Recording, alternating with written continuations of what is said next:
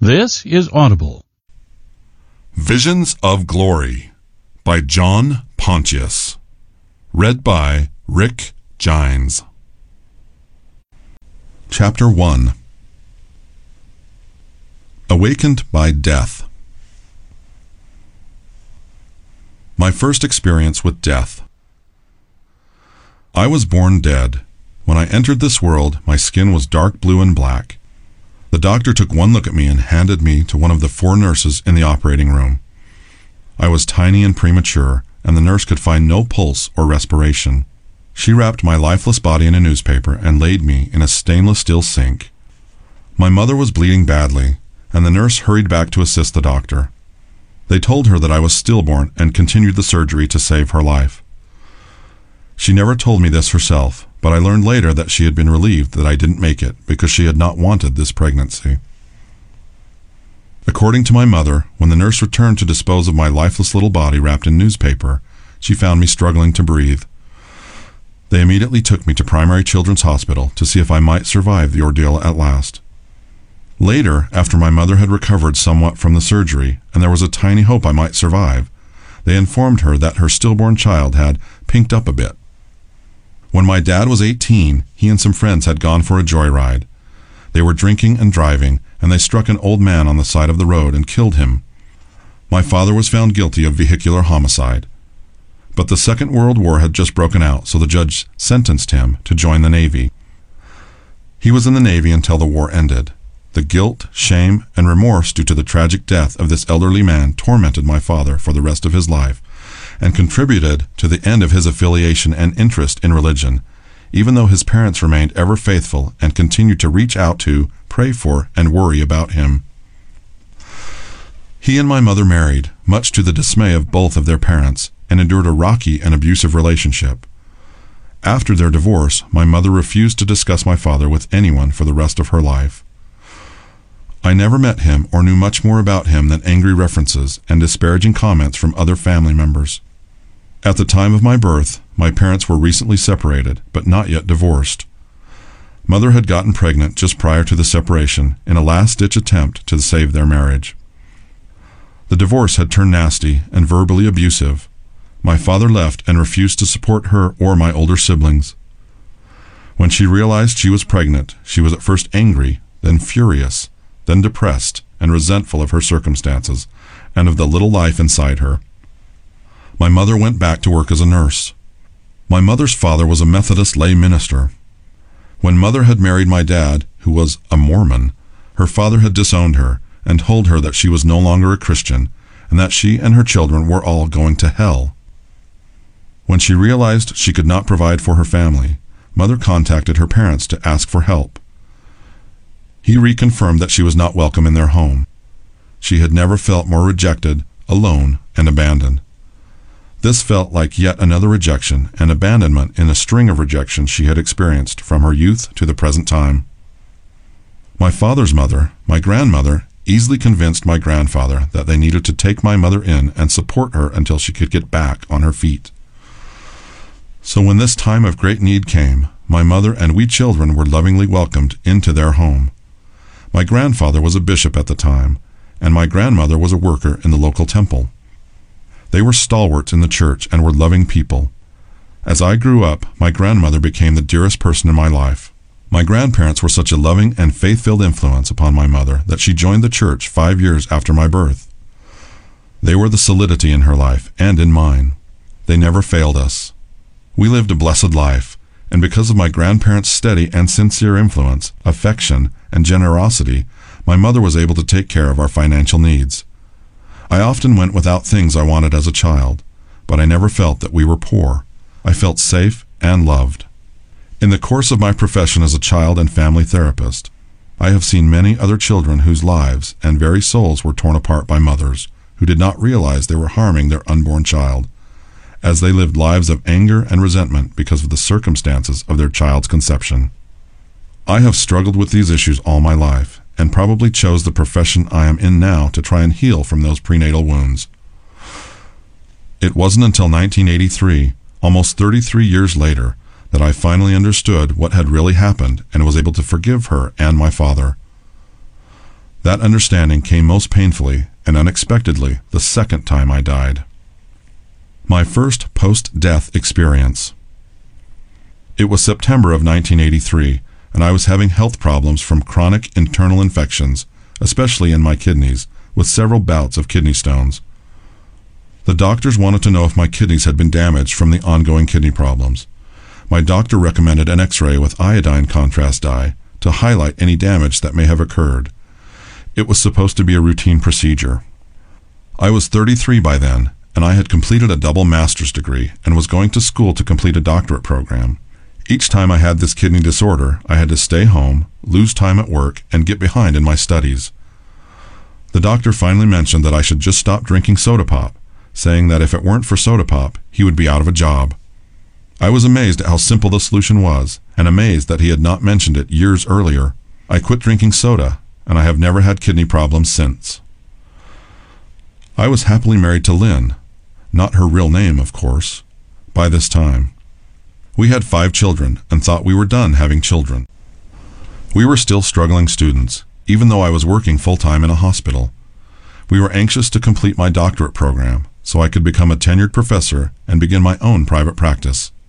I was already on several faculties as an associate professor and instructor.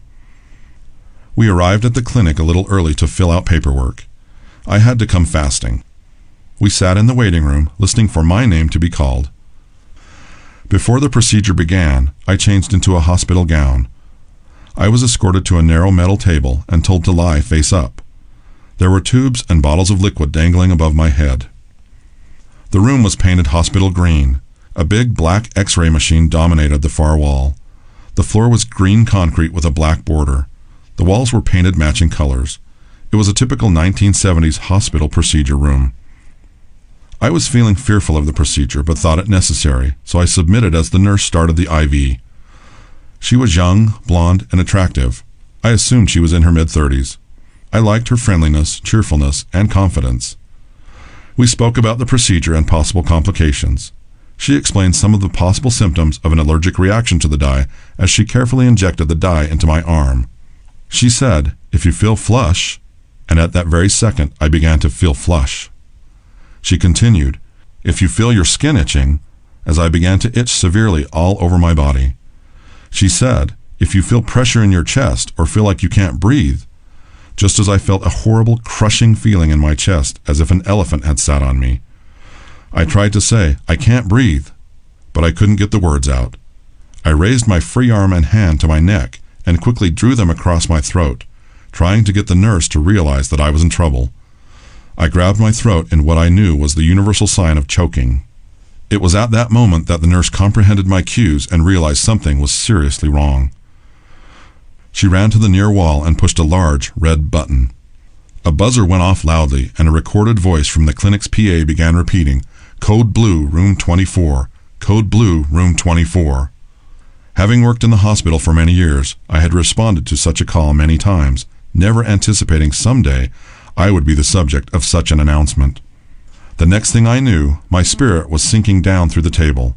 I had my eyes wide open, not wanting to miss any part of this experience, and I just felt my spirit sink until I could see the underside of the table.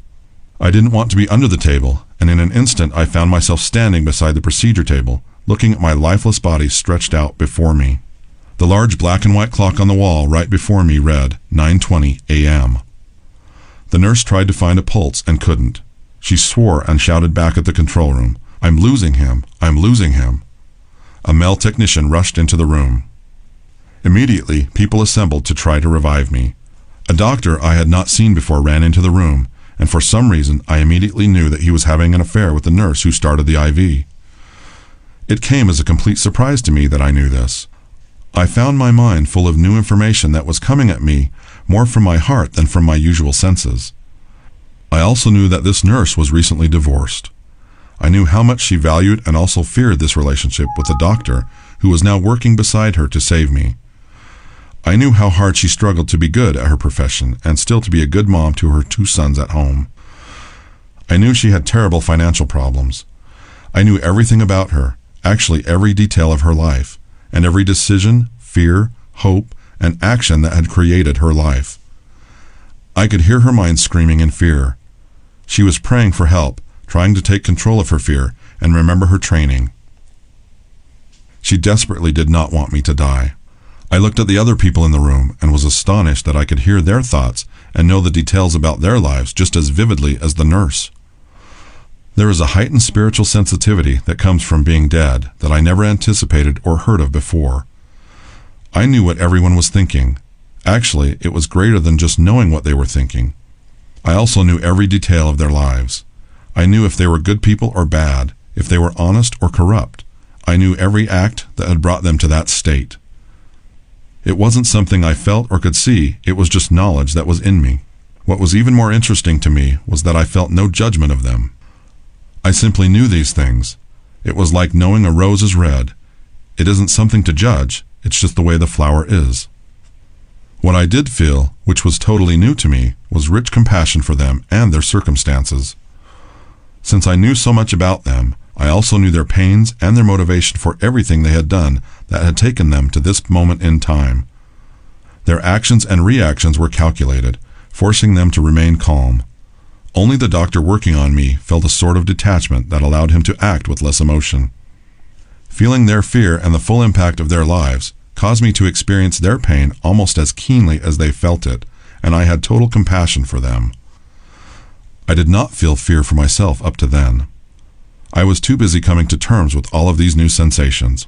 I found myself standing a little farther away. I think I had stepped back a little to give them room to work on my body, because they were walking or running through the same space where I had been standing. I must be dead, I remember thinking. I had to think this process over a few times before it really sunk in. I am dead. It finally hit me as I saw my body on the table, me in a new body form standing above it, in complete comfort and with no pain. Just moments ago, I was in the greatest pain I had ever before felt, and now I was completely free from all pain and the cares of that tabernacle of flesh. They were now gone. It was such a relief that discovering I was dead didn't cause any great distress. I just accepted that I was dead because I was looking at my body there on the table. I wasn't standing there watching all of these people trying to revive me. They were shouting commands and demands and injecting me with many life-restoring substances. The next awareness I had was that I was able to comprehend many things simultaneously. I didn't need to focus on any one thing because they were all clear to my understanding. I felt like I could understand limitless amounts of knowledge and focus upon infinite number of matters, giving each my absolute attention. This was amazing to me and so different from my experience as a struggling graduate student trying to memorize volumes of information. My life rehearsal. At this moment, I began to see a vision of my whole life. Because I had this new ability to comprehend so many things at once, the vision was all-absorbing and important and curious to me, but I still had a full comprehension of each doctor and nurse around me and what was happening to my body. The first thing I saw was my mother carrying me in her womb. I didn't just see her, I completely comprehended her whole life, her pains and sorrows, every thought she had, every decision she had made, every emotion she had felt. I realized that in all my life, I actually did not know my mother at all. I had always looked at her from a child's perspective, and I had never been able to excuse her entirely for not wanting me. She had told me the story of how my biological father had left her pregnant, penniless, and homeless. She had never spoken unkindly of the fact that I had been born. However, she made it clear throughout my life that we children were a great burden to her, and that she was left to do it alone with no help. I now saw her completely differently. I watched my own conception and all of the emotion of that moment. As with all of this, there was no judgment from me or from God. I felt no emotion about it except increased compassion for my mother. I saw that she had 2 other children, I being the third. I watched her every breath, every decision, every fear and tear she shed. I saw many people, mostly her professional friends, trying to convince her to either abort me or give me up for adoption. They told her I would be a constant reminder of my incompetent father and what he had done to her. I also saw others, her friends and church leaders, even my grandparents, trying to convince her to keep me and raise me. I saw and felt my mother's decision process in concluding to keep me. It was as if she had gone through this process so many times that she could see the outcomes from this choice and how it would impact her and me for the rest of our lives. She felt so alone and rejected. She felt like a failure, and that she simply was not able to raise another child. Yet, she was also a nurse who had worked with women in settings similar to her own, and she felt that she could not subject her own child to the adoption process. She decided that sending me off to live with another family would not do anything good for her baby or for herself. She had an extremely difficult time with love, trust, and relationships. She was going through her own depression and sense of loss, so love was not a big part of her decision. She was thinking things like, 2 wrongs are not going to make a right, and I need to clean up my own mistakes. Her decision was not based upon love. It was based upon rationalization. She kept me out of duty and responsibility. She had not been raised by loving parents. Her father was stern and physically abusive. Her mother was an invalid who was in her bed for the majority of the day. As I noted, she had been disowned by her parents, and she knew how awful that felt to a child. So, here she was choosing to do what was right, not what was convenient. Her depression and loss drove motherly love far from her. I realized also that I had been involved in my mother's life before I was born. I had, in a sense, been a ministering angel to her, watching and protecting her throughout the hard times leading up to my birth. It was a validating and peaceful insight for me. I wanted to be born to her, even in these trying circumstances, and she had made the difficult decision to keep me. I experienced the love I had had for her before I was born, and it has remained with me ever since. It has been a balm of Gilead to my soul, and has allowed me to not only forgive her, but to fully understand her as a completely different person, one who really did love me long before she or I had been born. I saw all of the events of her life leading up to her going to the hospital to deliver me. I felt her fear and anger every step of the way. She was not healthy either physically or emotionally. The dark emotion of those days had sapped her life and robbed my unborn body of the vitality it needed to survive. I watched my mother in labor and was amazed to see many angels attending my birth. 2 of the nurses in the delivery room were not mortals, but were angels. They were either translated persons or resurrected because they had bodies. They acted like the other nurses, showing emotion and taking orders, but they were only there to help this woman and her child who was dying at birth. My mother felt so alone.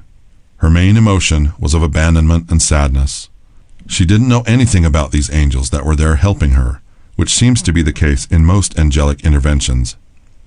We are aware of only little of what the angels do. In her pain of giving birth under these sad circumstances, she didn't realize that all of these spirit people were there, intervening, protecting, and bringing forth life. Even in her despair, divinely commissioned beings were there giving her strength and lovingly helping her so that she and I could have a life together. Angelic nurses. As I was watching my own birth, I saw that my little stillborn body was indeed black and dark blue. I watched the nurse check for a heartbeat with a stethoscope. When there was nothing, she wrapped me in newspaper because I was covered with blood and dark fluids. I even smelled bad, and she didn't want to soil hospital towels. She sadly placed me in the sink and returned to the operation. The 2 nurses who were assigned to care for my newborn body turned away from my mother and began working with me in spite of the fact that I was dead. I realized that these 2 were angels, and they were assisted by other unseen angels streaming forth from heaven's portals. I stepped closer to them. They had pulled upon the newspaper to reveal my pinched little face. It was black in color, covered in blood, and had I been in my mortal self, the sight of it surely would have made me ill. In spirit form, I found it curious and sad, and even more interesting that these 2 nurses were moving their hands into and out of my body. It was almost as if they were giving me CPR, but their hands were actually entering my little body.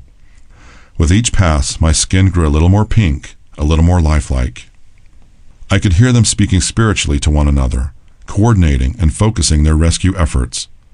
Much of their speech was praise and prayer, praying for God to bless their efforts and praising His mighty will. They were urgent, but not at all fearful or dismayed. I don't believe they could see me, or at least they never acknowledged me as I anxiously watched on. I saw that little pink body in the sink, my own body, gasp for breath, struggling to live. The nurse pulled the newspaper a little farther open and turned to the doctor. Her face was serene, but her voice was one of feigned surprise. She cried, "Doctor, I think this baby is still alive. He is pinked up." By this time the doctor had saved my mother and stopped the internal bleeding. He turned around, his bloodied hands held up in front of him. His face was incredulous. Nevertheless, he walked over to the sink. He glanced at the clock on the wall, preparing to announce the time of death of the infant. When he looked in, he ordered the same nurses who had revived me to get me out of that sink and warm me up. They turned and whisked me away to the understaffed and poorly functioning nursery. I was immediately transferred to Primary Children's Hospital, where I struggled to stay alive for weeks. I was placed in an old iron lung until I started breathing on my own. When someone sees their life rehearsal, as I have come to call it, they see everything through the great objective lens of God's love. I was seeing my whole birth and my later life through everyone's eyes: my mother, myself, my siblings, my grandparents, and my friends, even people I had only accidentally interacted with. The thing that was overwhelming to me was that this experience was like attending your own funeral and seeing your life spoken of by everyone who knew you, in fact, everyone in your world. Each person experienced you uniquely and differently. Not all of it was flattering or accurate, but oh, what a treasure chest of information was gleaned from this unique vantage point. I saw all the good I did, all of the love I gave, the service and kindness, but I also saw all of the sorrow and pain I had caused. I saw all of my mistakes and how they affected everyone. I saw some mistakes that not only affected one person, but their children and their children, on and on. I saw every act ripple through time until its power was dissipated. Fortunately, I was young, and I have tried to live a good life even in my youth, so this life review was not unpleasant to watch. Some of the things I saw made me feel pleased with myself. I felt like I was the only person who was being judgmental of my life. I comprehended it all in perfect detail. In this great revelatory detail, I saw myself as every person saw me. All of the judgment was correct and in righteousness. The good and the bad were all sifted in the light of Christ, and his judgment was sound, fair, and gracious. There could be no debate, because my life was recorded in perfect detail. I knew it was true, and I knew it was just. I am still amazed at how objective my life review was. There was no judgment or emotion about my actions either from myself or from God. I saw and understood how my life impacted my schoolmates, my mother, and my siblings, which changed my perspective of almost every person in my life. In the review, I experienced my life through the eyes of others.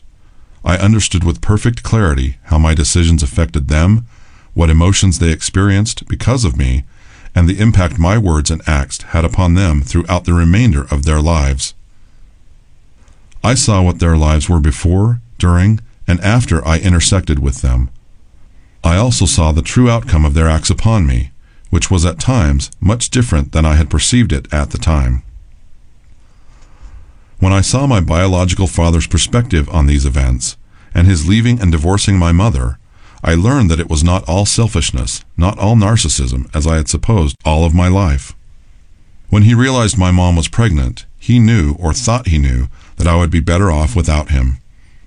That may not have been true, but that was his perception. He knew his life choices would only damage me. He did not leave me because of selfishness, or because of alcoholism alone, as I had been taught. He truly thought that I would be better off without him. I understood his pain, his childhood, his conflicts with his parents, and his relationship with his father. I understood those things perfectly, which no mortal can understand while yet mortal. Not even my father understood it this way. I understood for the first time that my father actually loved my mother very much. His weakness and history handicapped his ability to let love triumph in his decisions. I also saw Christ's love and Heavenly Father's love for him, no matter what mistakes he had made. This served to completely change my judgment of my mother and father and my assumptions of why they had done what they had done. This new perspective created great conflict in me because it changed almost every judgment and conclusion I had made during my life. It was all swept away a split second in this non-mortal time frame. I had seen things which now forced me to abandon my anger and resentment.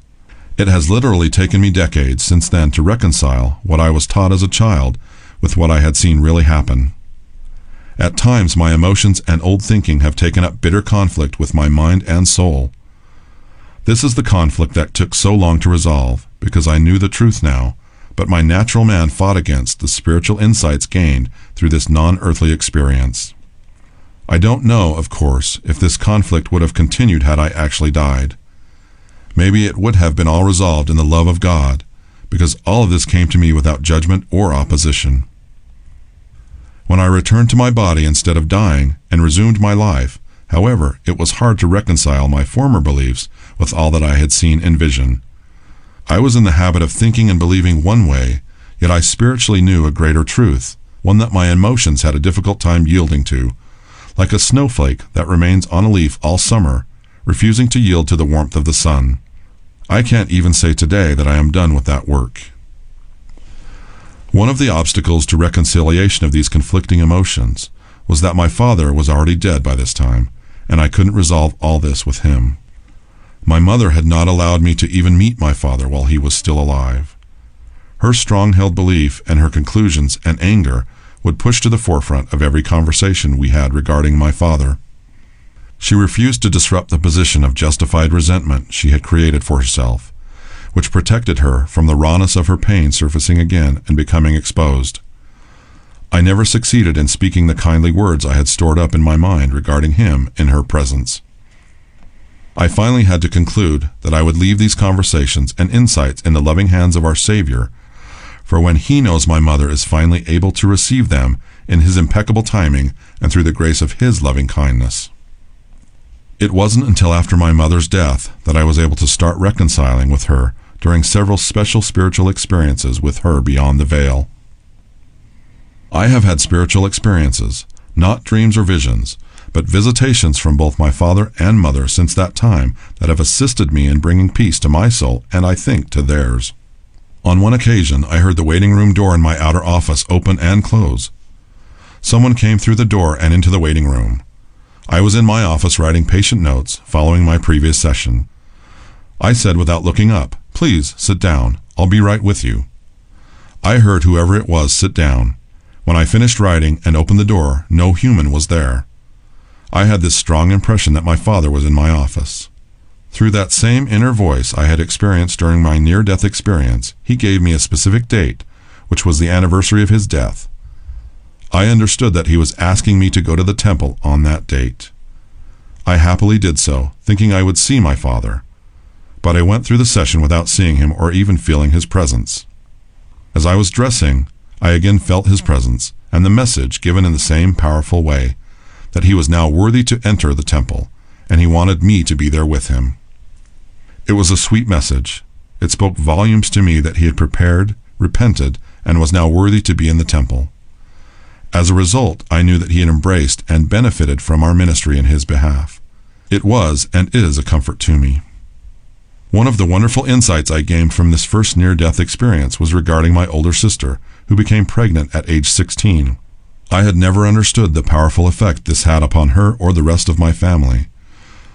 While I was living those times, I had my perspective only. I was the third child, and my self-assigned role in our family was that of peacemaker.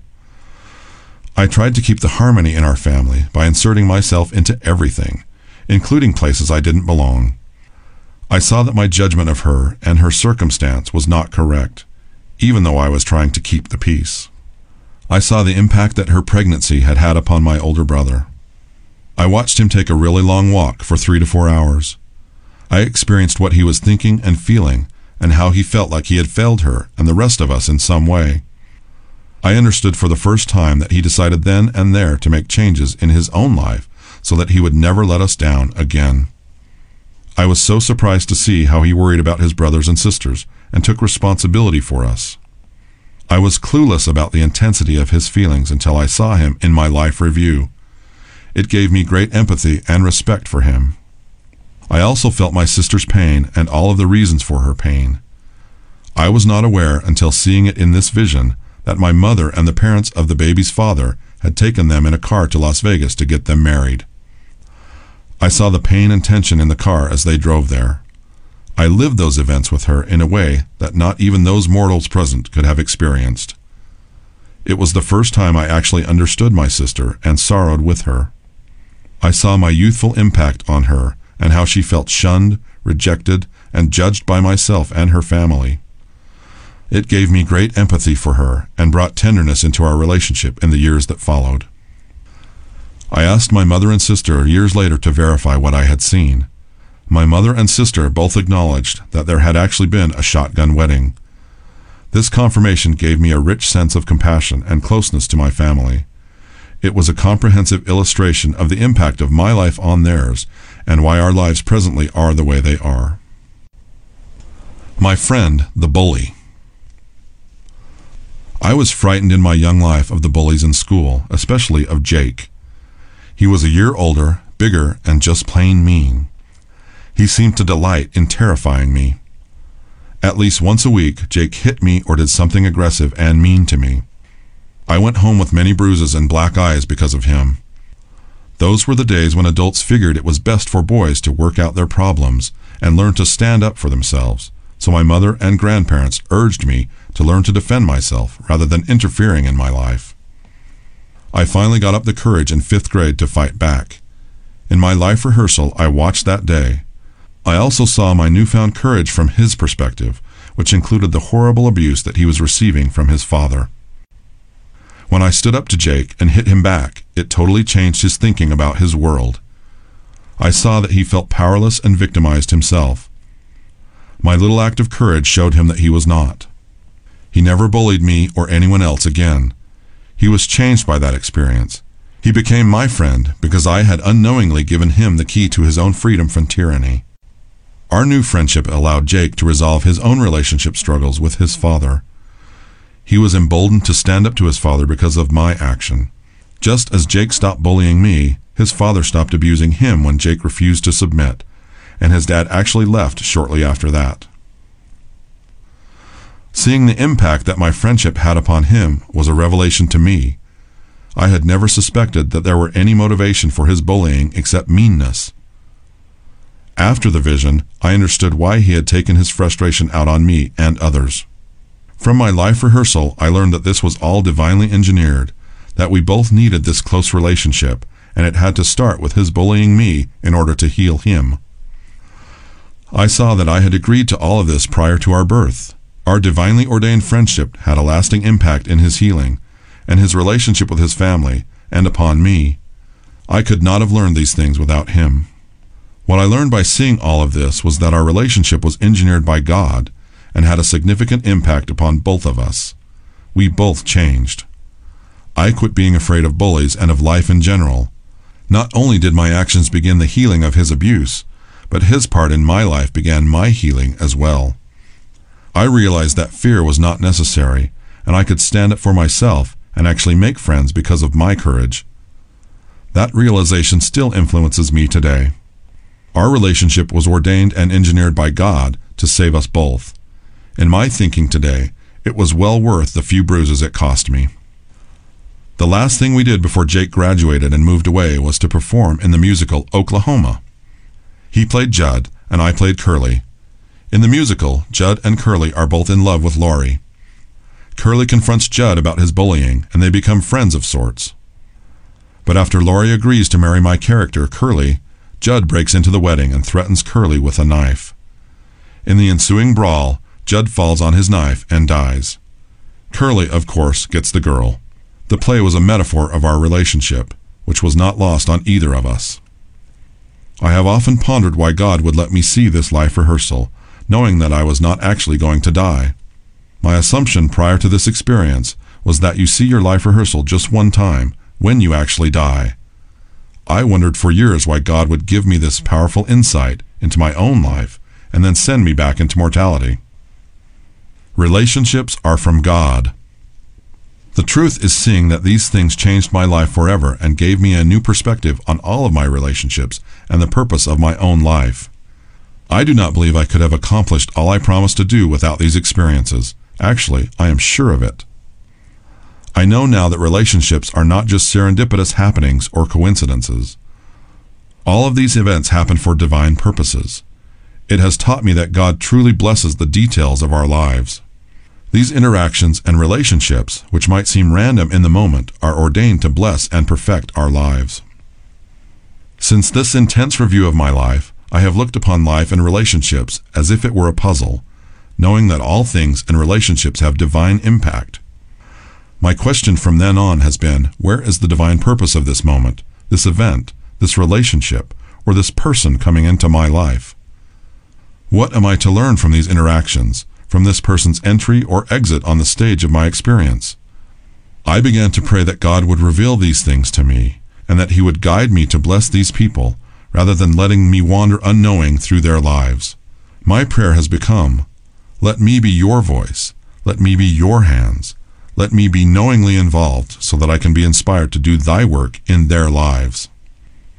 I have personally failed in this purpose occasionally, but as I have aged, my ability has gradually grown stronger and my resolve firmer. From this vantage point of my life's review, some events of my life that I thought were simple or mundane turned out to be meaningful and purposeful in God's eyes. God really does count every moment of our lives, and if we let Him guide us, these moments become eternally significant. It is interesting to me, though, that the negative impact of my actions on people was not the subject of my life review. It was there and I viewed it, but it seemed to matter less than the good I did and how it rippled down through their lives. When I saw the negative parts of my life, the message to me wasn't how bad it was, but that if I continued that behavior, it had the potential to take me away from the specific work the Lord had intended for me to accomplish in my lifetime. It wasn't judgmental, just instructive. To achieve my fullest potential, I needed to comply with the covenants I had made premortally, or I would not accomplish the purposes of my life. I have to remind myself that God was not showing a life review to a person who was actually leaving mortality, so my experience may have de-emphasized my mistakes to encourage and teach me. I have the sense that if I actually died, there would have been no purpose in warning me, and the weight of my negative acts would have been of greater consequence. Finding out what we covenanted in premortality to do on earth is continually unfolding discovery. Sometimes we can only know a tiny next step, and sometimes we are blessed with a sweeping vision of what we will become and do. I was being taught that I had to deliberately choose to be upon the path that God was laying before me, no matter how it came to my understanding, doing everything right that I know to do. Since I was not going to actually die, the grand effect of my life review was to show me that I had the ultimate choice in my life. I was free to choose what I may. However, my choices would either take me to the light or leave me in darkness. I also learned that our lives are recorded somewhere, detail upon flawless detail. Everything we do matters. Nothing is just trivial. It is all profoundly significant, and life is meaningful and full of purpose. I learned to not minimize what is going on in my life. I try to see everything I do as being of eternal worth. I learned and have trained myself to believe that I am not just a simple person with little worth or impact upon the world. Everything we do has import, and God is involved in the details of our lives. I believe you can go so far as to say that He is in the minute details of our lives. I used to think God was a stern and divine parent who just sent us to earth and said, "Go to it, and we'll see how you did after you die." But the truth is that for Him and His angels, we are truly His work and His glory. We are what He is doing. We are what He is about. I learned that families, brothers and sisters, cousins and aunts and uncles have divine purpose in those affiliations and connections. Even though it might be easy to criticize or ignore people, in truth, those connections are all purposeful. I learned that there is truly a return and report system in our present life, which we don't use properly.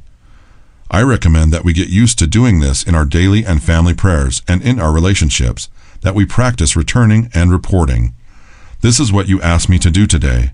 This is what I did, and this is what happened. and then plead for eternal intervention in the details. I learned that our entire existence is this way. God gives us some element necessary for our journey, even before we were born. Then he gives us time to explore and experience life, and then he requires us to report. Now he has given us a body and a mortal experience, and we will all be required to report.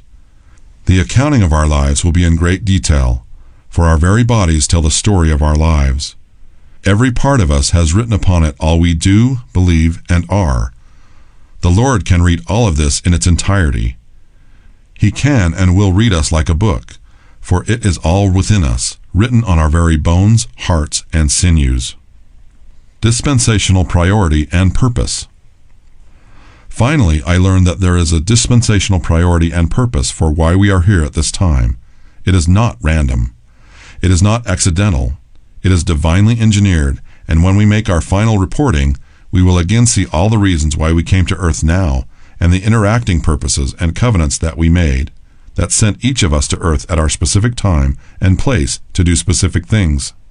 To us mortals, this is a misty concept, but to God, it is an exact science, divine math, if you will. He records every act of our lives, including his continuing guidance, which most of us ignore. We spend so much time entertaining and pleasing ourselves that we do not fully realize how important every moment and every interaction truly is to God. Most of us are trapped in our own lives of business and pleasure, so much so that we don't even feel the hand of God directing our lives, nor do we hear his voice, which is constantly directing us. All of this information came to me very quickly as I stood there, watching the doctors try to resuscitate my body. All of these things were going on simultaneously, and I could focus upon them all. Visiting my wife as a spirit. I became aware of my wife sitting out in the waiting room. She had been reading a magazine at the moment the PA system began blaring, "Code Blue, Code Blue." Lynn began to worry about me, fearing that it was me that was in trouble. I knew she was worried in the same way I knew everything about the nurses and doctors. I wished to be near her, and I was instantly standing beside her. I apparently moved at the speed of thought. I don't recall walking or moving through walls. I was just there. My complete attention went to her, though doing so did not diminish my understanding or complete attention to what was still happening around my body. I knew I had come through 2 walls to be in the waiting room with her, but I did not experience passing through them. I found myself standing right next to her. I could tell everything about her. I knew exactly what she was feeling and thinking. I knew what she had been reading in the magazine she had just placed on her lap. I was concerned and wishing someone would come tell her that I was okay, that I was not the one having the cardiac arrest. I thought, here I am. I'm dead and out of my body, and I can't even communicate with you. I felt empathetic for her fear and pain, but it struck me as a dilemma, even a bit funny. I could see her and hear her thoughts, but I couldn't talk to her in a way she could understand. I remember thinking, how am I going to let you know that I am all right, even though I am no longer living? I began to wonder if she would be able to sense me or hear me, perhaps, if I moved through her. I asked her in my mind if I could have her permission to move through her. Even though she was not aware of me, her spirit answered, yes. I instinctively knew I had to have permission to do this. I understood this, but I am not sure why or how. It wasn't until later that I began to understand that entering another person's body is very invasive, and a righteous spirit always seeks permission if it is ever necessary. Evil spirits wait for opportunities when we are spiritually weak, or after we have rendered ourselves vulnerable by disobedience to God's laws, and then they enter into us in an act of spiritual violence. After her spirit responded that I could, I moved through her, and I immediately understood the difference between her physical body and her spiritual body. Her physical self had no realization that I was interacting with her. Her spiritual self, however, was fully aware of me and what I was trying to do and say. The problem was that, like most mortals, she was only aware of her physical body, captive to it, so to speak, and not in tune with her spirit at that time in her life. I realized that moving through her was of no advantage to my trying to communicate with her. As I passed through her, I learned many things about what her experience in mortality had been like, what it felt like to be a woman, to be loved, to be protected, and now to be fearful for her protector. I understood her completely, including what it was like to have our sons and daughters, and how hard it was to live with my illnesses and struggles. Angels among us. Lynn was sitting in a crowded waiting room. After I passed through her to no effect, I began looking around the room. I could see that there were many spirit persons in the room, along with the mortals that were there. The mortals looked really different from the spirit people. Mortals are solid-looking and appear to be completely unaware of anything spiritual going on around them, almost rendering them unintelligent-looking. Spirit people are semi-transparent. I could see through them to some extent, and they seemed to be aware of me and the other spirits in the room. Some were not happy that I could see them, but nonetheless continued interacting with mortals and other spirits as they went about their purposes. All of the spirit people I saw were surrounding mortals, observing them or trying to gain their attention so they could influence them in some way.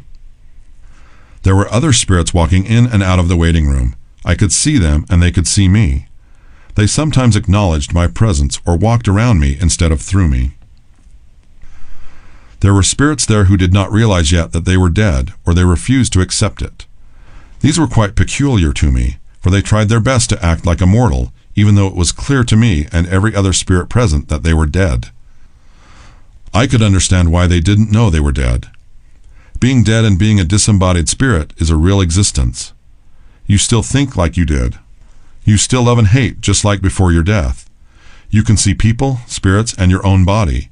You can touch spiritual things and spirit beings and feel them. So it is a real and concrete form of existence, even though mortal beings, like walls and furniture, can be seen and sensed, but cannot be manipulated by spirits. I am not sure if every spirit had the same spiritual perception I did, but I knew their new lives were real to them, even more real in some ways, because they could come and go to places very quickly, and walk through walls and do things mortals can hardly imagine. Being newly disembodied did not feel like the death they'd expected to experience, where you just become unaware or non-existent forever. So to them, they were not dead by their previous understanding of what constitutes death. These spirits were gathering around mortals, talking to them as though they thought the mortals were listening to them. But the mortals were completely unaware of them, just as my wife was unaware of me. These disembodied spirits were trying to get the mortals' attention by various actions, including shouting at them. These spirits were dressed like normal mortals. They had little glory around them. I began thinking of them as recently disembodied spirits. Those spirits who had recently died maintained the look, manner of dress, and shape they had while they were mortal, because they seemed to still not believe they were dead. One male spirit was speaking to a young woman who appeared to be his daughter. He was upset about his business and how she was handling it. He was shouting at her, "You need to listen to me," but she had no idea that he was even there. He acted like she was just ignoring him, and this seemed to infuriate him even the more. He was demanding that she do certain things with his business and his property, and that he was perturbed about whatever it was she was doing wrong by his thinking. There were other spirits there who had embraced their altered state and had entered into God's employ to do His work according to His will. These angels had been sent back by God to assist their loved ones through this difficult time. These angels had a recognizable glow about them, which told me instantly that they were good and on an errand from God. These good angels were dressed differently. Some angels wore robes, while others wore old-fashioned clothing typical of when they had lived. They were there to assist the mortals with things that were happening. Some were sent to assist and prepare mortals for their own death. They were speaking comforting words, giving instructions, and teaching. Even though the mortals seemed unaware of their helpers, if they were listening with their hearts, they were comforted, and they began to glow the same as the angels who were assisting them. Some of these good angels were there to minister to the spirits who could not accept their own death. These angels were dressed in white robes and were glorious to look upon. They were following the disembodied and confused spirits, speaking to them when they could get their attention, and enfolding them in their glory. They had joy in their labors and purpose in their actions. They were there by commission of Jesus Christ. I understood that all of these angels were family to those to whom they had been sent. Some were recent ancestors, like parents or grandparents. Others were from long ago. I was just new at observing spirits, and since that time I have learned a great deal more about them and how they work. I know now that there are definite classes of angels and levels of righteousness among the angels. This is visible to the eye when one is familiar with spirit beings. Just as I could tell everything about the doctors and nurses who were working on my body, I could tell everything about each of these spirits. That is how I knew they were family members. I learned that once you are born, your spirit takes the shape of the body it is born into and honors that shape because it was given to them by God. Even though they can change shape or appearance if God desires it, they always return to their natural shape, which is the shape of their former bodies. I also learned that the greater angels, those with more glory and greater power, can withhold their identity, so that someone like me, with little experience, could not know what their mission was, who they were, or anything about their history. I met a few of these greater angels in the waiting room as they were administering to their charges. There were also evil spirits in the room. They were there to tempt mortals, disrupt the work of the angels, and to cause any harm they could. These spirits had no light about them at all, but seemed to emanate darkness. These evil spirits were not readable to me. I knew some things about them, but not their identity or history. They gave me a bad feeling even to look at them. They seemed to be able to change their shape to morph into some other shape if they desired. I realized that a spirit who has never been mortal has no definite spiritual shape. I saw some of these evil spirits appear as a child, others as a man in a business suit or a beautiful young woman. It became evident to me that the unborn spirits could choose their shape, just as Satan did in the Garden of Eden, by appearing in the shape of a snake. This was the first time I realized that spirits, who never receive a physical body, had the ability to appear any way they chose. They could take on the appearance of a living individual if it helped them to deceive or to fulfill their assignments. They could appear in the image of a grandfather, a dead prophet, or someone's wife if it helped them in their deception. They are out to do great harm as much as they can, and they did not like it that I could see them. Most of the evil spirits were there on assignment. They were trying to create fear, confusion, and distress, anything that kept the mortal they were signed to from hearing the message from the angels of light who were also there. Not only did they speak to the mortals to afflict them, but they laughed and mocked them and delighted in their pain and fear. If they could have convinced another mortal to stand up and torture or torment their assigned target, they would have done so in an instant. They were evil beyond any definition of evil I had before understood. Most of these evil spirits were there by commission from their master. They were not just out wandering the earth looking for mischief to do. When they realized that I could see them, they moved away from me, sometimes vanishing and reappearing in a different part of the room. I realized I could communicate with them, but I had little desire to do so, and they refused to do any more than glance at me before they moved away. The good angels, the ones that glowed with light, acknowledged me with a nod or smile and sometimes allowed me brief glimpses into what they were doing there in that waiting room, but then they quickly returned to their assignment. I knew the evil spirits could see me because they avoided me, but the disembodied spirits, the dead who refused to acknowledge their own death, did not even seem to see me, nor did they attempt to communicate. I believe they could see me because several of them stepped around me, but they did not talk to me, similar to how people act in this world around one another. I met spirits in that experience in the hospital that day who had not learned this simple lesson of the eternal worth of their own lives. They were still trying to protect their possessions, businesses, and bank accounts, and ensure that their things were still theirs. They were hanging around living people, refusing to move on to the next part of their own journey because they had never learned to trust God and sacrifice their worldly possessions in obedience to God's will for them. They would not acknowledge or talk to the angels sent from God to help them move on to their new lives. They didn't even seem to see them, although I could see and hear them plainly. I could see that before their death, these people had not learned to hear or acknowledge the direction God gave them while they were living, and after their death, that deafness to God's guidance persisted. The same blindness and obstinacy and disobedience of mortality simply followed them into the world of spirits. We should perhaps ask ourselves, have we accomplished what we came to earth to do? The other side is constantly intervening to help us learn what we need to learn so that we can accomplish our life's mission. We are sent here to accomplish our own work, to heal the wounds of past generations, and to bless those who follow us. The evil spirits are constantly attempting to derail us from our ordained path. During all of this time, seeing and understanding these various spirits in the waiting room, I remained aware of what was going on with my body in the procedure room. The doctors and nurses were still working feverishly on me. They injected my heart with epinephrine, and my body started to revive. I could feel it calling to me, demanding that I return to it. I left my wife and walked back down the hallway they had taken me through initially. A voice other than my own informed me that I needed to get back to my body quickly. I said to myself, I need to get back to my body, and turned to walk through the wall into the procedure room.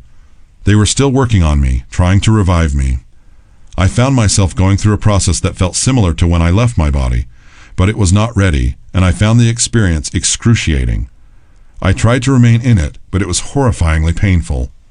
I exited my body the same way as before, out of the bottom of the table and around to standing beside my body. The doctors were still doing CPR and working on me. The Ministry of Angels.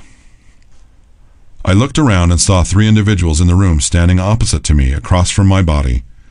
They were looking at me, not at my body, but directly at me, with expressions of great interest. The 2 on the left and right were angels who had once been mortal and who were now accompanying the spirit between them, who had not yet been born. I knew instantly that they were training him. The angel on the left was a thin man with a kind of goatee beard about 3 inches long, as white as snow. I knew that he had lived well into his 80s. Because of the ability I have explained of knowing everything about other spirits and mortals while in that state, I knew who he was. The angel on the right was a younger man. He had lived on earth later than the first angel. Both of these angels were progenitors of mine. They did not identify themselves, but I knew that they were blood relatives. They were there protecting the life of my body on the operating table. These 2 older angels did not appear concerned and did not show much emotion. They both had white hair and the aura of wisdom, light, and righteousness. The young man in the middle was a full head taller than the other 2 angels. He was slender but strong-looking. He had no beard. His hair was dark. He had piercing brown eyes and an aura of gentleness. He had not yet been born, but I felt his profound love for me, which flowed from him into my soul. He was very concerned for me in this emergency situation, and did not possess the other 2 angels' confidence and serenity. The 3 angels were speaking to one another non-verbally. I could hear them. The teaching angels were comforting the younger one. It's fine. Everything's fine. No need to be concerned. We are here to ensure Spencer returns to his body. Have faith. All 3 of these men manifested love and concern for me. I knew that they were there for me, and I was their concern and their business, and that I was family to them. When I finally returned to my body, I was not allowed to remember their identities, but I believe I have identified all 3 individuals through family photos in the genealogy in my possession. The angel on my left was James Henry. He is my great-great-grandfather. The angel on the right was his son, Harold Henry, my great-grandfather. They look exactly like their old photos. The unborn spirit in the center was my unborn son, Spencer Jr. I wasn't able to identify my son Spencer until he grew into his late teens, and I realized one day that he looked exactly like the center angel. Counting myself, there were 4 generations of family in that room. As I was looking at them, I was given to understand that it is a family responsibility to serve as ministering angels. It is a family responsibility to heal, teach, minister to, protect, and preserve the family connections and covenantal relationships in the spirit realm and in the mortal world. This is their first responsibility as departed spirits. Until that work is done, until the family relationships are preserved and sealed, other things must wait. They were at the hospital to assist me because my mortal work was not finished, and in a way that I could not understand until much later in my life, my continued life was important to our family and to them personally. My unborn son was particularly invested in my continuing mortality, but there was much more to his concern than his birth. He was acting out of his love of the Savior, and under his guidance was there to be with me in my time of need. In the world of departed spirits, the teaching of the gospel to past generations must come from righteous souls who acquired it during their lives. In other words, you must acquire the gospel here on earth before you can be a missionary and minister to those who departed before you who, for whatever reason, did not embrace the gospel during their mortal lives. This is one of the reasons the righteous departed are welcomed with such joyful reception in heaven, because some of these earlier generations have been waiting a long time for a descendant of theirs to embrace the gospel of Jesus Christ. Because of this, the spirits of the dead are excited for us to receive the gospel ordinances and authority and then complete our mortal lives and return so we can teach them and bring the gospel blessings to them on that side of the veil. Even though we are only dimly aware of how the gospel works on that side of the veil, there is almost a mirror image there of everything we do here. Every ordinance we attempt to bestow here has a corresponding ordinance on that side of the veil. We speak of the departed as accepting or rejecting our labors in their behalf. Their acceptance constitutes an ordinance in their world. It is one of the great urgencies of that world to keep up with the work going on here in mortality. The timetable is advancing so quickly that the righteous dead are often in a great hurry to complete their assignments, and they have little time to pay a lot of attention to small matters. In the great circle of things, most blessings given to mortals also come from their righteous dead. When we pray for a great blessing, need, or healing, Jesus Christ sends our righteous progenitors as ministering angels to deliver the blessing. If we have no righteous forebears, then the blessings must be attended to by other righteous workers there, of whom there is short supply. Any angel who is able to deliver these blessings works first with their own families, and then goes on assignments to bless others. This means that our blessings may be delayed in coming or seem to arrive just barely in time.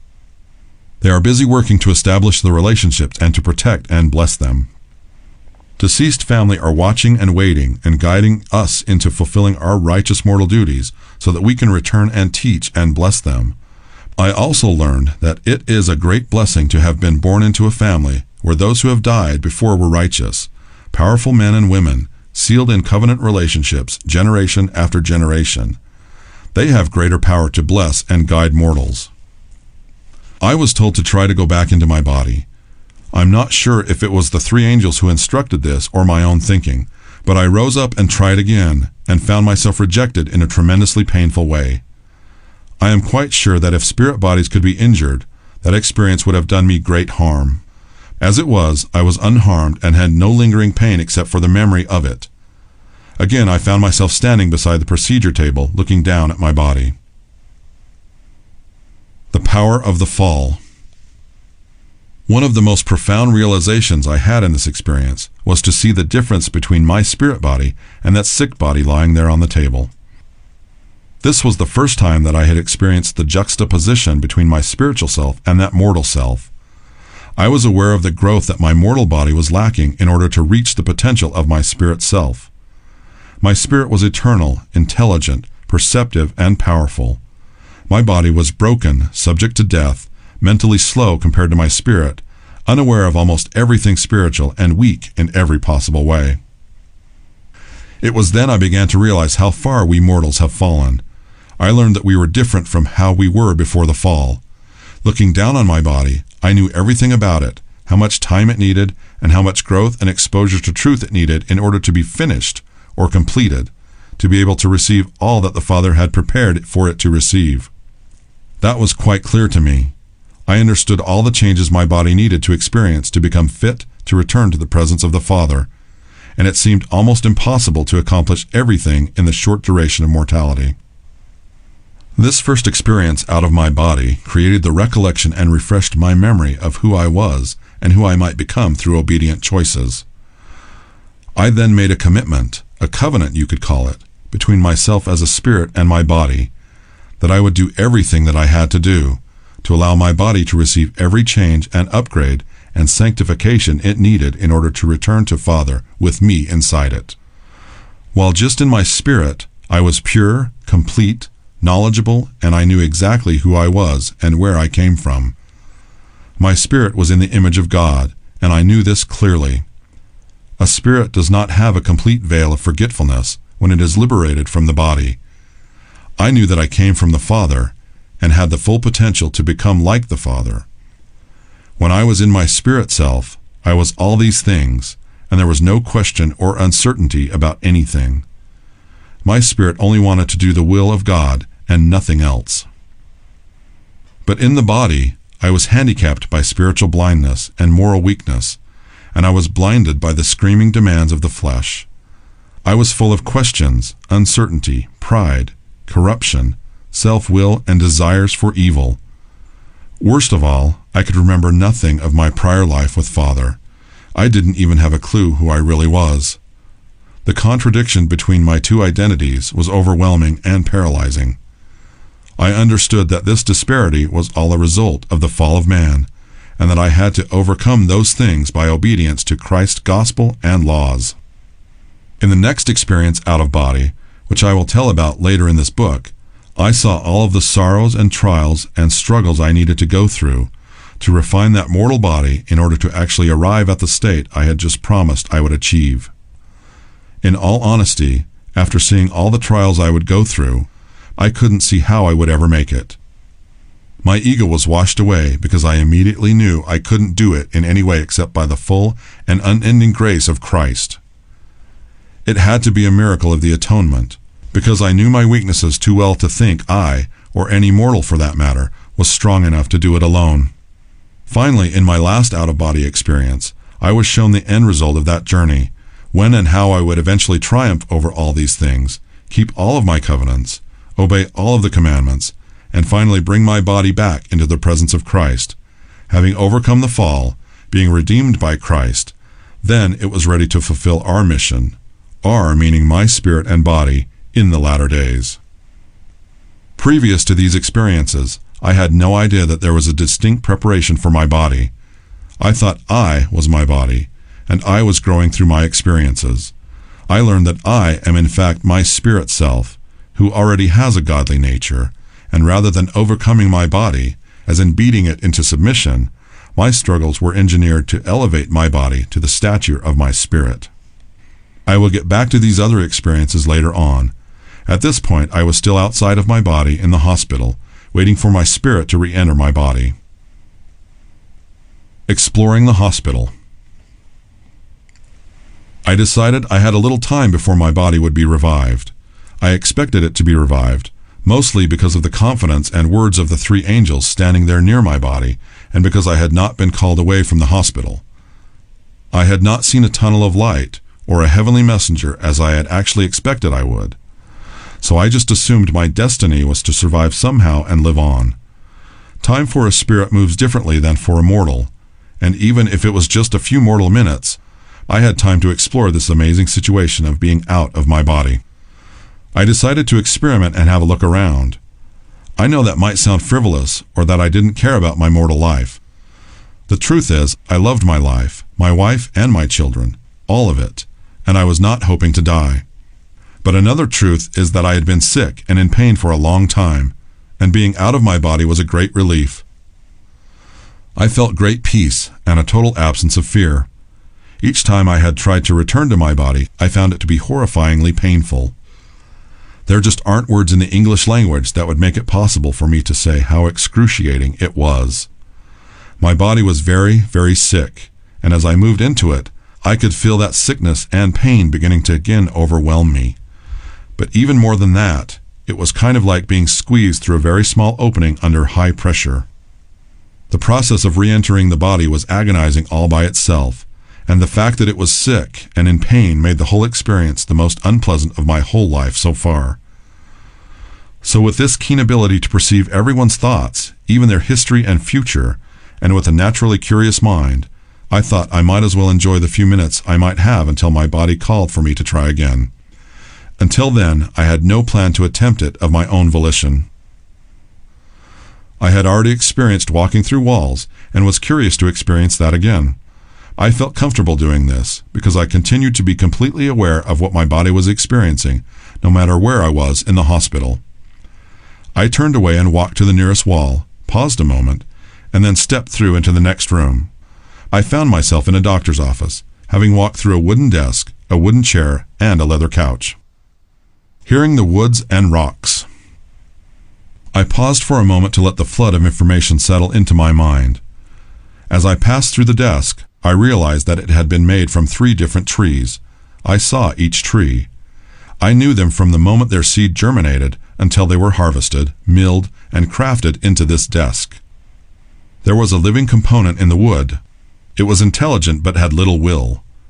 It was content to be wood, and it was pleased that someone had chosen it to be shaped into this desk. It was a roll-top desk and quite beautiful. I knew that the desk understood the love the craftsman had put into his work on the desk. The desk also felt pure and worthy, because it had never been used in anything that offended God. I want to say much more about this phenomenon of understanding physical things, but words fail me. I understand the emotion and motive of the man who cut it down, and knew his name, and all about his life too, as I did everyone who ever touched or used the desk. I understand everything about the cotton stuffing in the seat and the leather from the sofa. All of it welcomed me, and was pleased to communicate to me its life and how it had come to be that couch.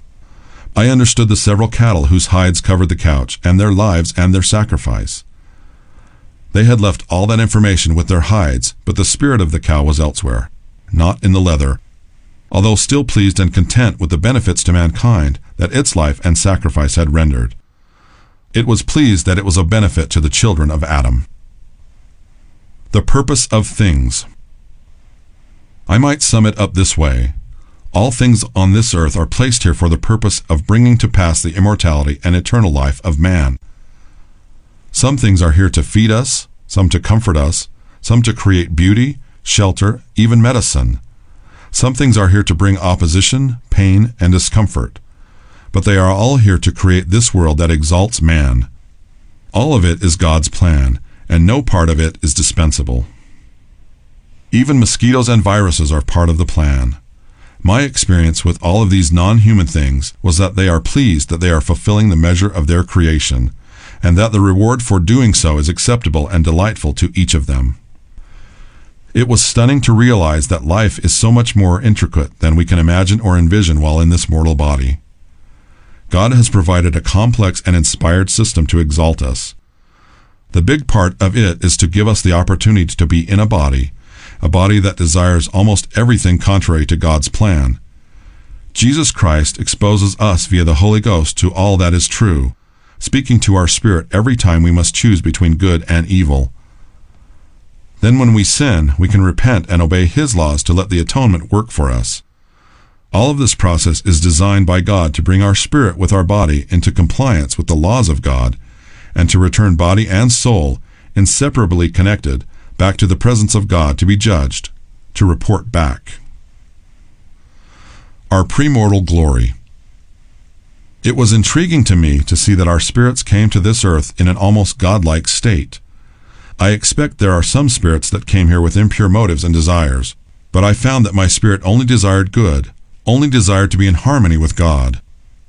It was my body that was the slave of mortality, desiring things which were contrary to God's plan for me.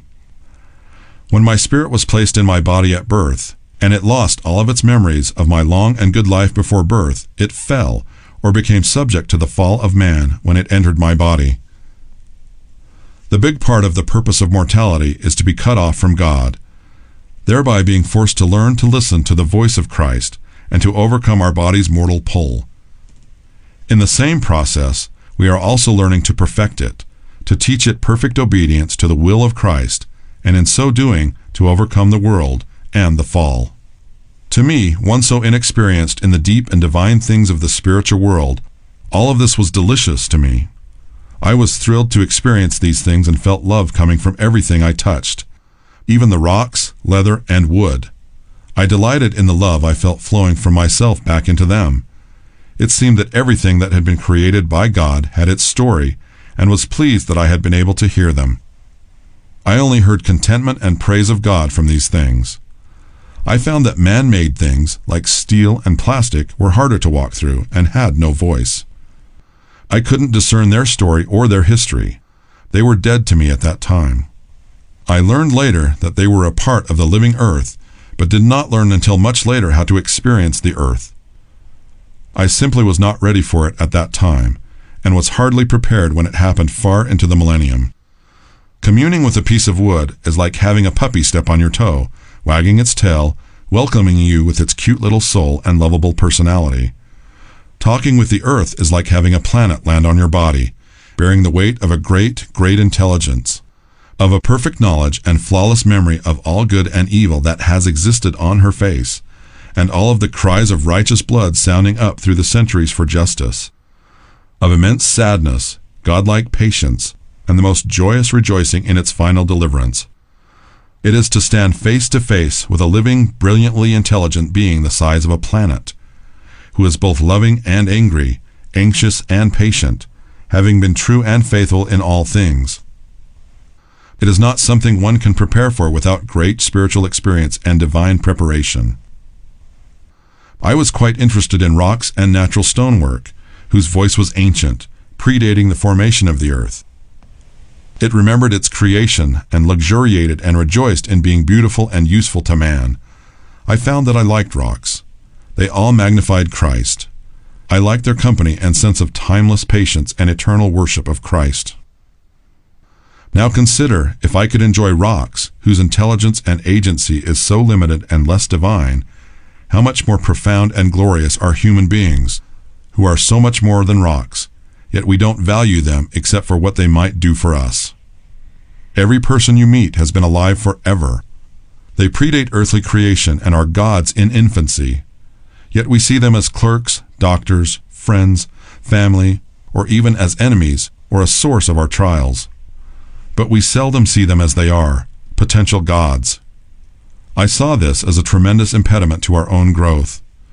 It speaks to how far we've fallen because not so long ago, in the eternal scope of things, when we understood the plan far more clearly, and we understood the worth of every soul, we were becoming gods, with a small g, ourselves. In this life, in a mortal body that knows nothing of His plan for us, we resist God. What is His plan? It is to bring to pass the immortality and eternal life of man. So everything we experience is designed to bring us further along that journey.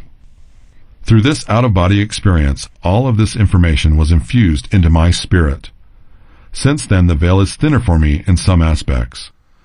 I can not only remember what God has shown and taught me in vision, but I have His revelatory voice to teach me every moment of my life, through the light of Christ and the voice of the Holy Spirit.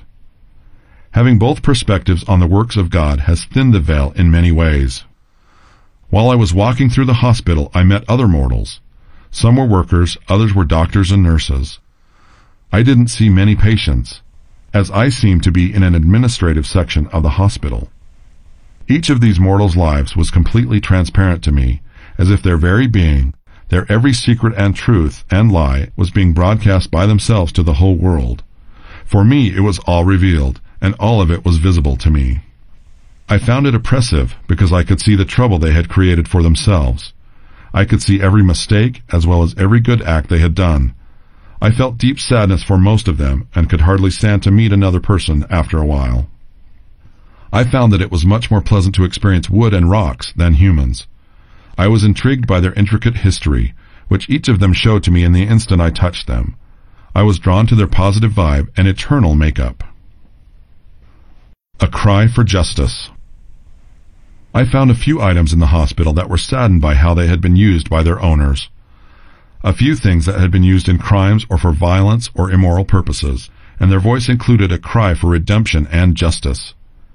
It was not a shrill or piercing or unpleasant sound, but it was unending and carried the vivid details of the injustice.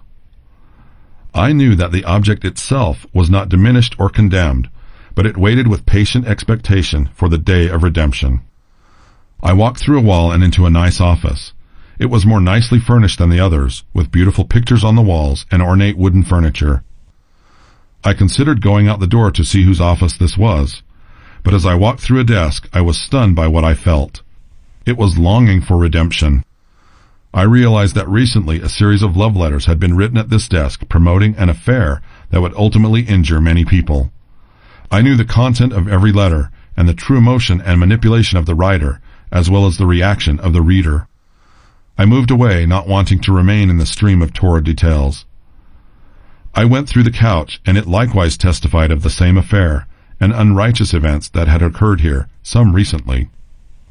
I could not find any place in that beautiful office that was not saddened or offended or crying for redemption. Returning to my body. I was about to leave when I again felt the call of my body. Instantly, I found myself back in the procedure room, looking at my body. In all of my latter experiences of leaving my body, I rose up out of it. but for reasons I still don't understand, I left and re-entered my body from beneath during this experience. I suddenly found myself under the table, moving rapidly up through it and into my body from beneath. This time it was more painful than any of the other times. The pain was being experienced by my body, but as I connected with it, I felt it all. I was still aware in my spirit self, which, as I described, has enhanced sensibilities. For a moment I could feel both my spirit, as it was rocked and pounded by my body's pain, and the pain of my body. The shock of the pain from both sources was overwhelming. Then, an instant later, I was only aware of my body. I was back inside. I was not just waking up as if from anesthesia, but was fully conscious and aware of everything. I was sick, almost as sick as a mortal can be and still be alive. I had no strength to even blink my eyes. I was overwhelmingly nauseated, but too weak to vomit. My heartbeat was irregular, and I could feel sickness from all of the medications they had injected into me. I couldn't believe this was actually my body. It felt sicker than I had ever felt it. I felt body burdened, as if my spirit wanted to fly out of it again, but my body was holding it down with a tremendous weight. I struggled to breathe. I could hear the nurses and doctors talking anxiously among themselves, and then to me. I opened my eyes. My perception of the passage of time was that I had been out of my body for 5 or 6 hours.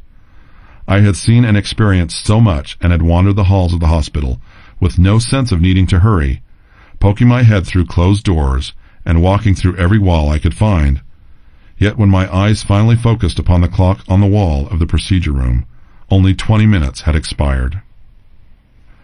It made no sense to me. I felt confused. They got me up and fed me some orange juice. I felt ill, so they told me to lie back down and rest. A doctor came and told me what had happened. He spoke of it all casually, like this happens all the time. He wanted me to come to his office for a while and rest to make sure I was going to be okay. I felt too weak, but they enlisted my wife, Lynn, to encourage me. She rolled me in a wheelchair to his office. She did not realize what had just happened. I recognized his office as the ornate office where the love affair had been enacted, but the office furnishings were silent, no longer speaking to my spirit, which was now apparently firmly back in my body. I told the nurse who stayed with us, "I've been dead." She shook her head and replied, "No, you just have had a hard time with the contrast, but now you are fine." She was reassuring, but she did not understand what I was trying to say. Everyone who spoke to us tried to minimize what had just happened. They didn't want to hear anything I had to say. In about half an hour, they told us I was fine and sent me home. Many different death experiences. A major part of this experience was that I began to understand agency and that people are having different experiences after death. This is something I certainly never supposed. Some people would not even admit they were dead. Other people, like myself, were just waiting for their bodies to be restored so they could re-enter them. These people were having experiences of many different types. Some were given the choice to return to mortality. I didn't seem to have a choice, as I was just called back. Some of the dead were met by angels of light, who accompanied them away from the hospital in a column of light. At the time, especially after I tried several times to re-enter my body, I considered them to be the more blessed ones. This out-of-body experience alone gave me decades of information to process and try to understand. Narrating this book is actually the first time in my life that I have tried to put all of these experiences into words. I have wondered, pondered, and prayed about them for most of my life, but this is the first time I have tried to describe them aloud. It is interesting to me to see how difficult it is, how few words there are to describe the true meaning of life, and what really happens when one dies. Back at home. A few days after we arrived home, I began to feel improved. I told Lynn about my out-of-body experience and about my visiting her in the waiting room. She was skeptical, though she found it inexplicable that I knew what magazine article she had been reading and that I could remember it up to the point that she had stopped reading when the speakers blared, "Code Blue, Code Blue." I told her everything, how she looked up and then stood up, how she was dangling the magazine from one hand, all of it. She confirmed to me that everything I said was actually true, though she could not bring herself to believe I had actually been dead for 20 minutes. She asked for an appointment with my doctor, and we both went. She demanded to know the truth of what had happened that day. The doctor would not admit that I had died. The only thing the doctor would say was that there were some scary moments when your heart stopped. You were not breathing, but we revived you. He completely minimized the experience and told us not to worry about it any further. I think what he was really saying was, please don't sue us. Chapter 2. Paradise Lost. Rearranging my life. I thought about these experiences every day thereafter, pondering them and what they meant. There were so many things that were contrary to my long-held beliefs, especially about my biological father and my birth. I carefully recorded these experiences in my journal. I also pondered daily how to change my life to conform to what God had just shown me.